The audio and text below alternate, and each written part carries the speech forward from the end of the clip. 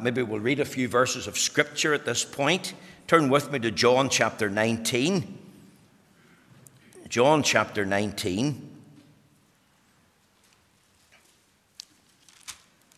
Let's read from verse 25.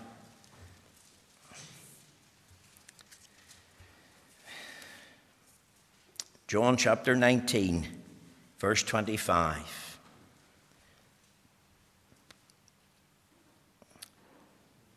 Let's hear the word of the Lord. Now there stood by the cross of Jesus his mother, and his mother's sister, Mary, the wife of Cleophas, and Mary Magdalene. When Jesus therefore saw his mother and the disciple standing by, whom he loved, he saith unto his mother, Woman, behold thy son. Then saith he to the disciple, Behold thy mother. And from that hour that disciple took her unto his own home. After this, Jesus, knowing that all things were now accomplished, that the scripture might be fulfilled, saith, I thirst. Now there was set a vessel full of vinegar, and they filled a sponge with vinegar, and put it upon hyssop, and put it to his mouth. When Jesus therefore had received the vinegar, he said, It is finished. And he bowed his head and gave up the ghost. The Jews therefore, because it was the preparation, should not remain upon the cross on the Sabbath day, for that Sabbath day was an high day, besought Pilate that their legs might be broken, that they might be taken away. Then came the soldier and brake the legs of the first and of the other which was crucified with him. But when they came to Jesus and saw that he was dead already, they brake not his legs. But one of the soldiers with a spear pierced his side, and forthwith came there out blood and water.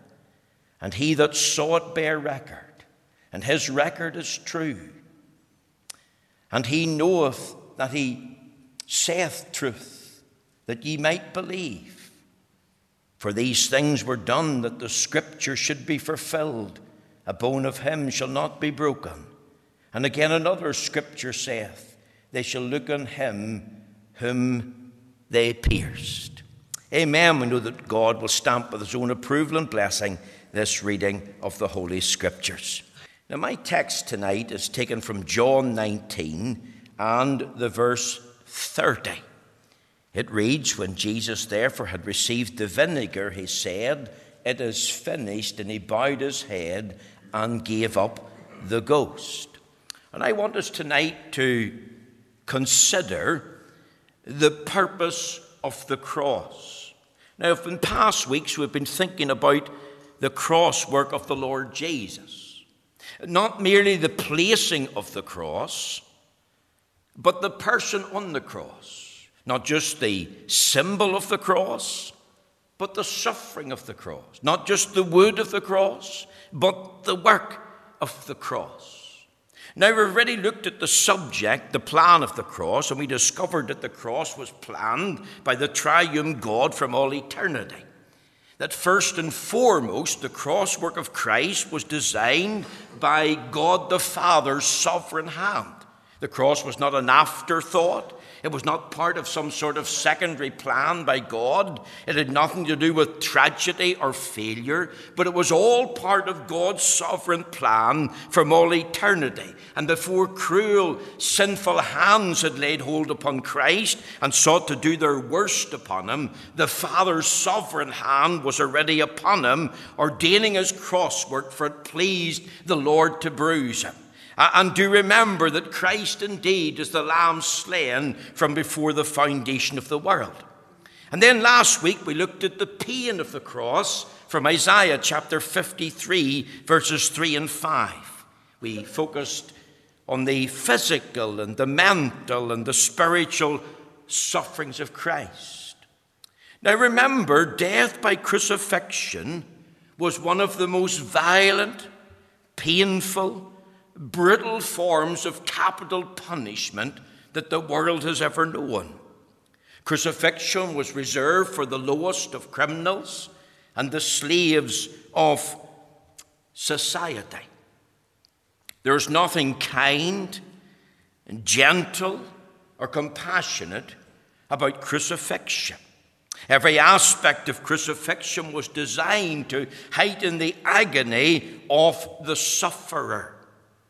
Everyone that was crucified was stripped naked, exposed to open shame and spectacle. On the tree they were taunted and slandered and abused. You only have to think of the bodily pain that the sufferer would have endured. Every muscle and sinew and fibre and nerve was impacted. Think of the intense heat. Think of the intense thirst. The flesh was torn. The body was soaked and stained with blood. A bone or two might have been out of joint. And no mercy nor compassion was shown by the perpetrators of the act of crucifixion. Crucifixion was a long, slow, lingering death. And many who were crucified, of course, their mouths were full of bitterness towards the perpetrators, inflicting this indescribable pain. And also their mouths were full of blasphemy, especially against and toward the God of heaven. And if you remember, we read in the scriptures when the Lord Jesus Christ was crucified, that he was crucified with two thieves, one on either side of him. And we read in Matthew 27, verse 44, the thieves cast the same in his teeth. When he was taunted and slandered and abused, the thieves cast the same in his teeth. Yet the amazing thing is this, that when the Lord Jesus was on the cross, experiencing all this indescribable pain, experiencing this horror of death by crucifixion, suffering, as I've said, at the hands of cruel, bloodthirsty men, the amazing thing is this: he never uttered a sinful word against them. He never entertained an evil thought in his heart against them. In fact, what he did do was this: he uttered 7 wonderful cries from the cross. 7 lovely statements that's full of grace and mercy and truth. 7 cries that were really statements of victory and majesty and tranquility. His cry was not the words of an embittered man. His cry was not the words of a man who had lost his purpose for life. His words were not the words of a king who had suffered a great defeat and was now in a state of weakness. His cries were the words of a mighty conqueror, the words of the mediator of the new covenant. And the 6th cry is recorded for us in our text, John 19 and 30. Think of the words, "It is finished." One word in the Greek New Testament, tetelestai. It means done. It means performed. It means paid. It means complete. And as he said these words, I want you to notice, if you look at the text, he was in absolute control. What do we read in John 19, verse 30? And he bowed his head and gave up the ghost. What do those words, "and he bowed his head," mean? Does it not mean that his head was erect all this time? That as he experienced all the shame and sorrow and suffering and slander and spikes of the cross, Christ was still in complete control of his life. And he utters, "It is complete. It is performed.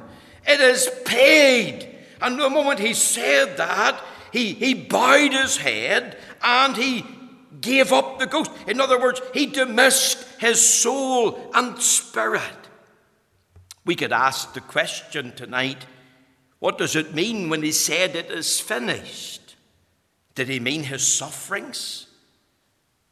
Did he mean his life of humiliation was now over? Did he mean that his hour and his day had come to an end? Well, it does mean these things, but much more. I believe that he's in absolute control, that even at the moment of death, is subject to him. I believe the people expected him to live much longer. Remember, he's aged 33. They expected him to take a long time to die. They sent the soldiers to break his legs because it was a high Sabbath. But Christ had died already. He was in full control. And just before he bowed his head and gave up the ghost, he made this tremendous statement: "It is finished." And I believe that sixth cry was really a cry of accomplishment. It was a cry that reveals something about the purpose of his cross. And having already thought of the plan, that God planned it from all eternity, and having already thought of the pain, a horrible death of crucifixion, I want us to think for a few minutes of the purpose of the cross. The purpose of the cross is threefold. I want you to think of the fulfillment of a promised work. Think of the words now: finished. Remember, it means done, complete, performed, paid in full, or made an end. Over there in John 17 and verse 4, in his high priestly prayer, during that last week of his life on earth, Holy Week as we called it, he prayed this: "I have finished the work that thou gavest me to do." You see, in eternity past, in what we call theologically the covenant of redemption, there was a meeting between God the Father and God the Son. And God the Son undertook to do a work on behalf of sinners to secure and guarantee their redemption. And in that covenant of redemption, he made a big promise. He promised to fulfill the work that was necessary to secure and guarantee redemption. There was a lot involved. He promised to come into the world, to be born of the Virgin Mary. He promised to take a human body and have a reasonable soul. He promised to be subject to life in that body. He promised to live a life of perfect obedience to the law of God in that body. Remember, that was something Adam and Eve had failed to do in the Garden of Eden. As it was said yesterday at the funeral for Jean Arnold, it's not the apple in the tree that was the problem, it was the pear in the ground. Adam and Eve, remember, they failed to obey the Lord in the covenant of works. The Lord Jesus, in that covenant of redemption, promised to die a sacrificial atoning death on the tree. He promised to stand as the sinner's substitute, surety, sin-bearer, sacrifice and sin offering. And he would do that on behalf of all who would trust him, and he would bear the guilt and punishment that was due to every sinner. He promised to come into the world and satisfy divine justice and holiness. He promised to fulfill all the demands of God's holy law. He promised to be obedient unto death, even the death of the cross. Now, this was an awesome work Christ promised to undertake and to perform. It was not something that was attempted by a mere angel. It was not something that was attempted by a mere man. Christ understood the terms of reference within the great covenant of redemption. I have finished the work that thou gavest me to do. And what does finish the work mean? It means the suffering of death on the cross by crucifixion. It means suffering the reproach and derision of men. Remember, he's a man of sorrows and acquainted with grief. His suffering involved being forsaken by his heavenly Father. My God, why hast thou forsaken me? His suffering meant the greatest bodily agony imaginable. His suffering meant that crown of thorns, that scourging of the whip, that spitting in the face, that plucking off the hair. It meant being stripped naked.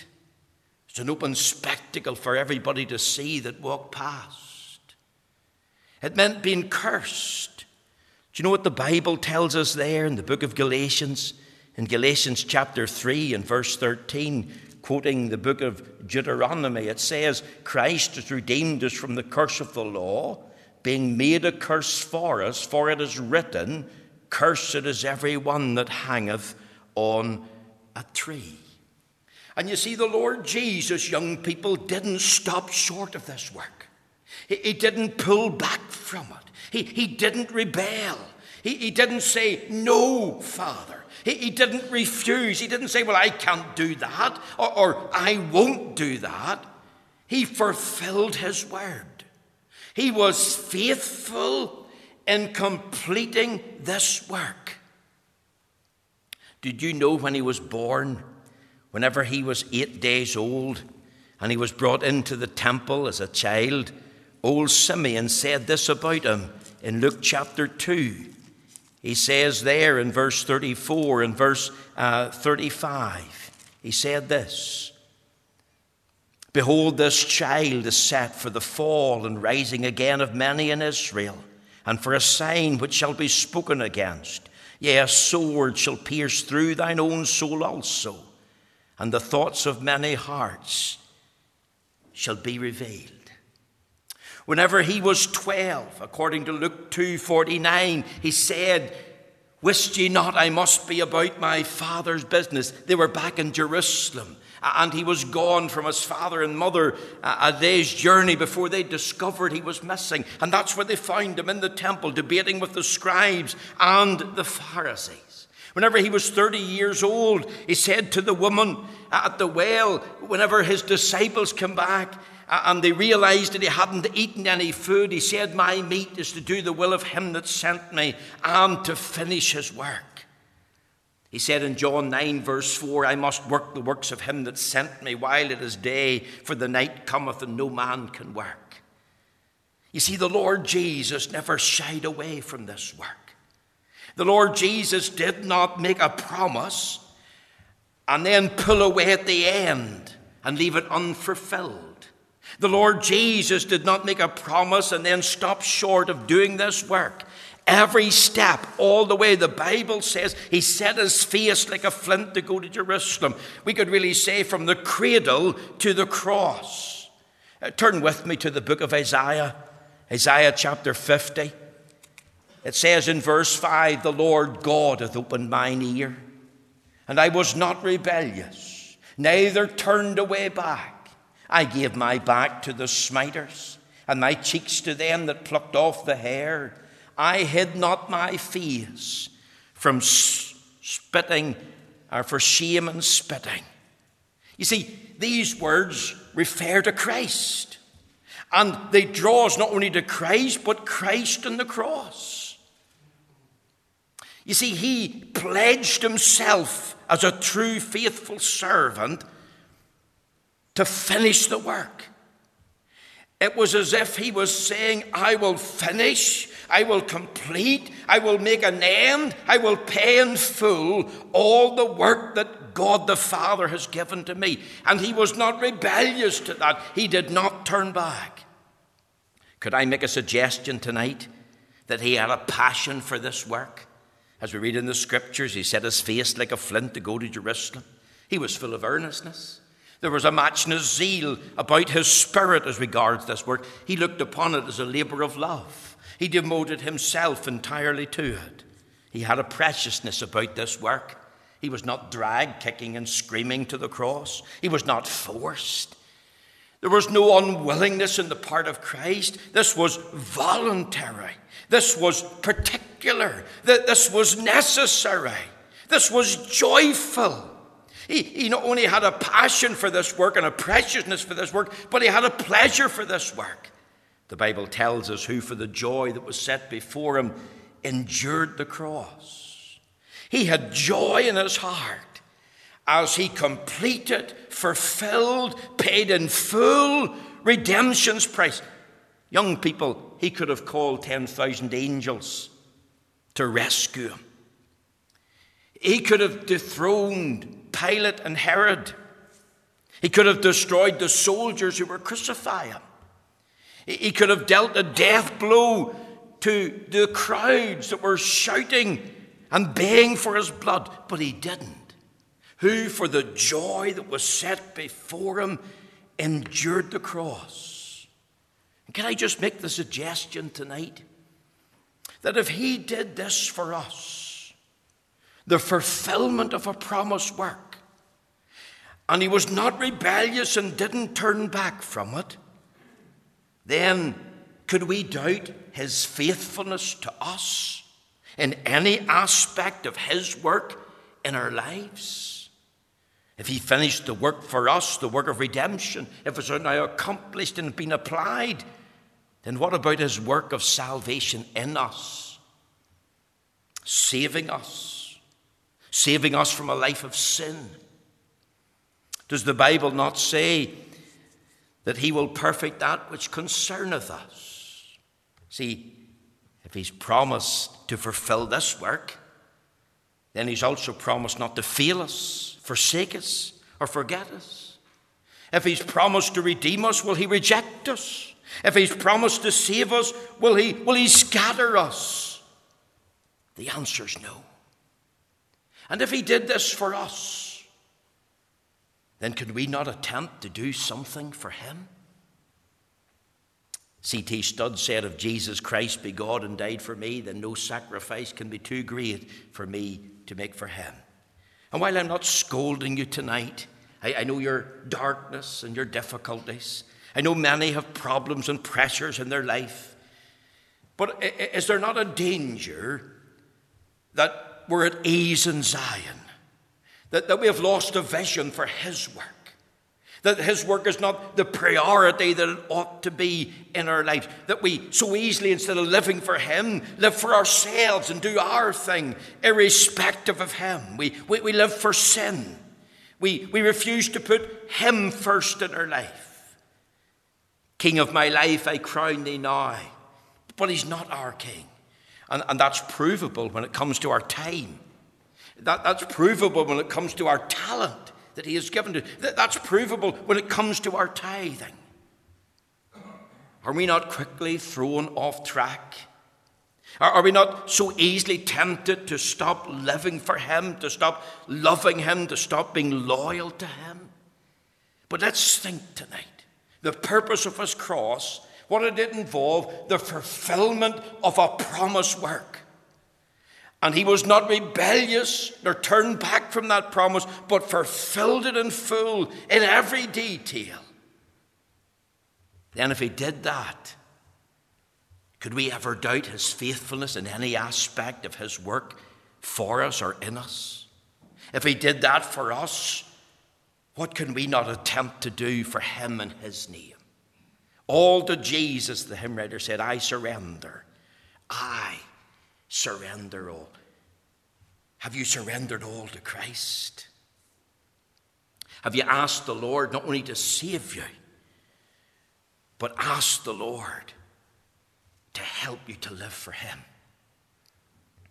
I want you to think, secondly, if you look back at our text, it's also the fulfillment of a perfect work. I've already told you the word finished means complete, performed, paid, made an end, done. All these synonyms apply to that one word, finished. Now, when the Lord Jesus said, it is finished, what was complete, what was done, what was performed, what was paid in full, what did he make an end of?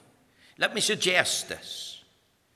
The Lord Jesus in himself fulfilled all the Old Testament types and shadows.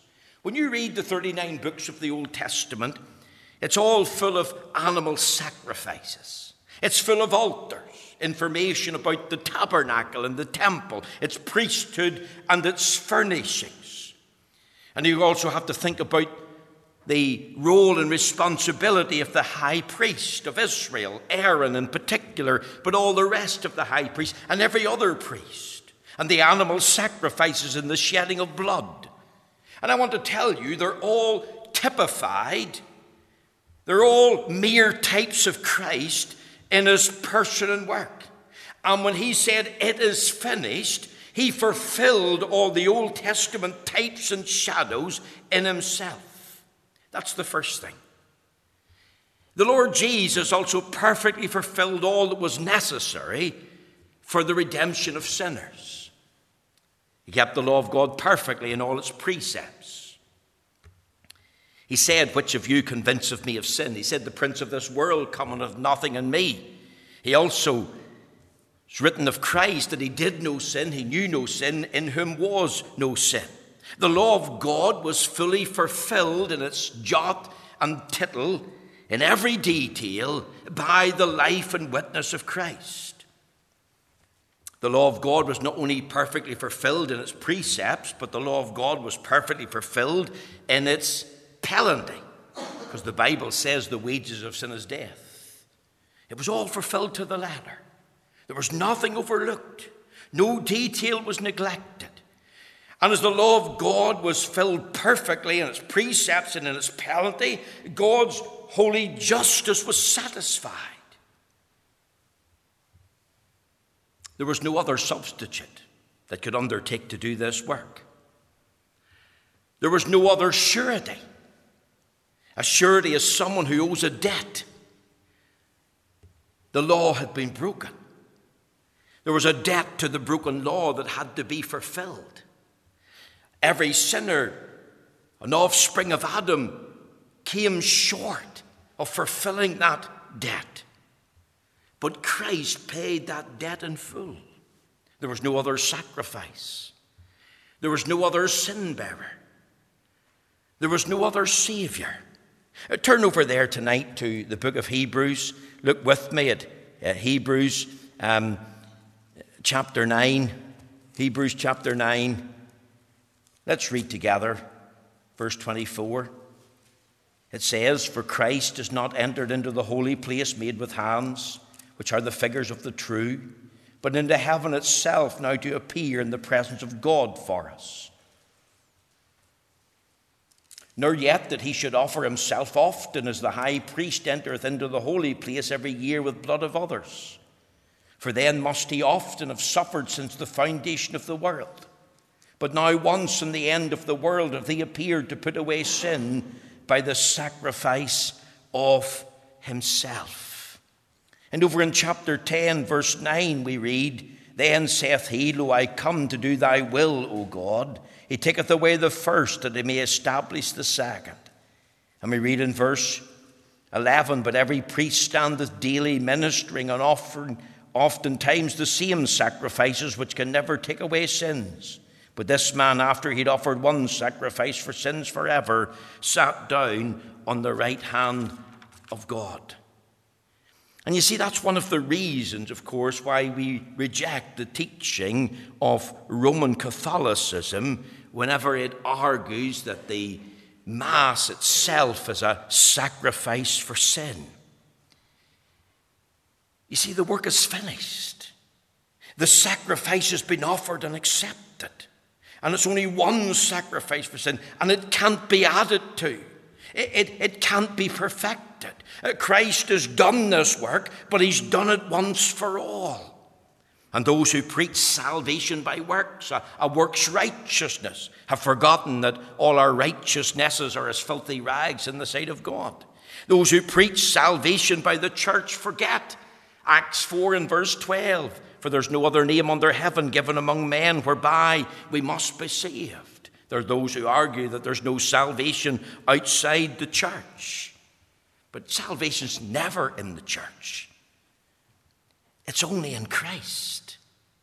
And there's those who preach salvation by church attendance and by rites and ceremonies of the church and the efforts and works of our own hands. What's they saying?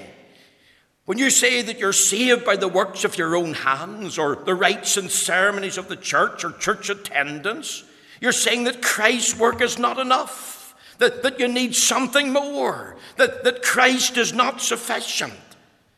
But I want to tell you tonight that all you need is found in Christ, because he not only fulfilled all the Old Testament types and shadows, but he fulfilled all that was necessary for the redemption of sinners. All we need is found in Jesus Christ. He alone is sufficient for every soul to trust him. The Lord Jesus perfectly fulfilled all that was necessary as the ground and basis of our assurance for salvation. See, our salvation rests in Christ, not in this church. It doesn't rest in you or me. We worship a living Savior, but also a complete and fulfilled Savior. He has completed the work. It's Christ that died. The Bible asks the question, who is he that condemneth? It is Christ that died, yea, that is rather risen again. And the finished work depends on Christ. Not 99% in him and 1% in me, 100% in Christ. In Christ alone. And the Lord Jesus perfectly fulfilled all that was necessary for a life of power and victory. We have power to live for Christ, power to die for Christ, and it's all been secured by him on the cross. Not only pardon from sin's penalty, but the power of sin broken. The hymn writer said he breaks the power of cancelled sin. He sets the prisoner free. Over there in the book of Galatians, it was the Apostle Paul that said there in Galatians chapter 1 and in the verse 4, he made this statement again connected into the cross of Christ. He says, who gave himself for our sins, that he might deliver us from this present evil world, according to the will of God and our Father. Again, we read in the book of Titus, in Titus chapter 2 and verse 14, who gave himself for us, that he might redeem us from all iniquity and purify unto himself a peculiar people, zealous of good works. See, there's a practical value to the cross. Our theology, what we believe, must affect our behavior. Our theology is the outworking of our morality. Here's one of the great motivations to a life of holiness, a life of power and victory. The Lord Jesus has fulfilled all that's necessary for that life of power and victory to be lived. He not only saves us from sin's penalty, but he saves us from sin's power. He takes the love of sinning out of our hearts. Therefore, we can't be worldly. Therefore, we can't live a life of sin willfully and deliberately. Shall we continue in sin that grace may abound? God forbid. One final thing. It was also the fulfillment of a performed work. You see, when the Lord Jesus died on the tree, his death was one of the greatest victories that this world has ever seen. The battle of the ages was being fought out there. And Christ performed the most glorious victory and triumph that this world has ever seen. Remember, Isaiah 53 said, he shall save the travail of his soul and shall be satisfied. Remember in Genesis 3 and 15, God told the devil, thou shalt bruise his heel and he shall bruise thy head. See, Christ is the seed of the woman. He identifies as the seed of the woman. Galatians 3:16 tells us the seed which is Christ. And by his death on the cross, he not only defeated sin, but he defeated Satan. He defeated death. There's the death of death and the death of Christ. Hebrews 2 and 4, if you're subject to bondage, if you have fear of death, fear of the judgment, well, there's victory in Christ. If you're afraid of the grave, if you're afraid of hell, then you'll find it in Christ. Listen to what Colossians 2:14 tells us. The Apostle Paul says this, blotting out the handwriting of ordinances that was against us, which was contrary to us, and took it out of the way, nailing it to his cross. And having spoiled principalities and powers, he made a show of them openly, triumphing over them in it, or in himself, because he said, it is finished. This promised work that he came to do, this work that he perfected in himself, he actually performed it in time. So we could talk about the triumph of the cross. It was not a disaster. It was not a defeat. It was the greatest declaration of victory. You can delight in this performed work. And this performed work has become the very basis for much of our hymnology. The cross is mentioned in many of our hymns. It becomes the basis of our ministry. It's central to the Bible. It's the instrument that brings glory and honor to God. It's the instrument that brings judgment into the world. Because by the cross, sinners can be saved or sentenced. And it's the instrument to accomplish God's will in drawing sinners to salvation. And the proof that the work was performed and satisfied and acceptable to God is the empty tomb. The message that we preached on this morning. Jesus Christ is alive. So what was the purpose of the cross? It was to fulfill a promised work. It was to fulfill a perfect work that was necessary. And it was to fulfill a performed work. And if we could understand that, that would help us to understand a bit better of what the cross work of Christ was all about. May the Lord take these few thoughts this evening and bless it to you. I trust that the Holy Spirit will apply the word and bring help and encouragement to many at this time.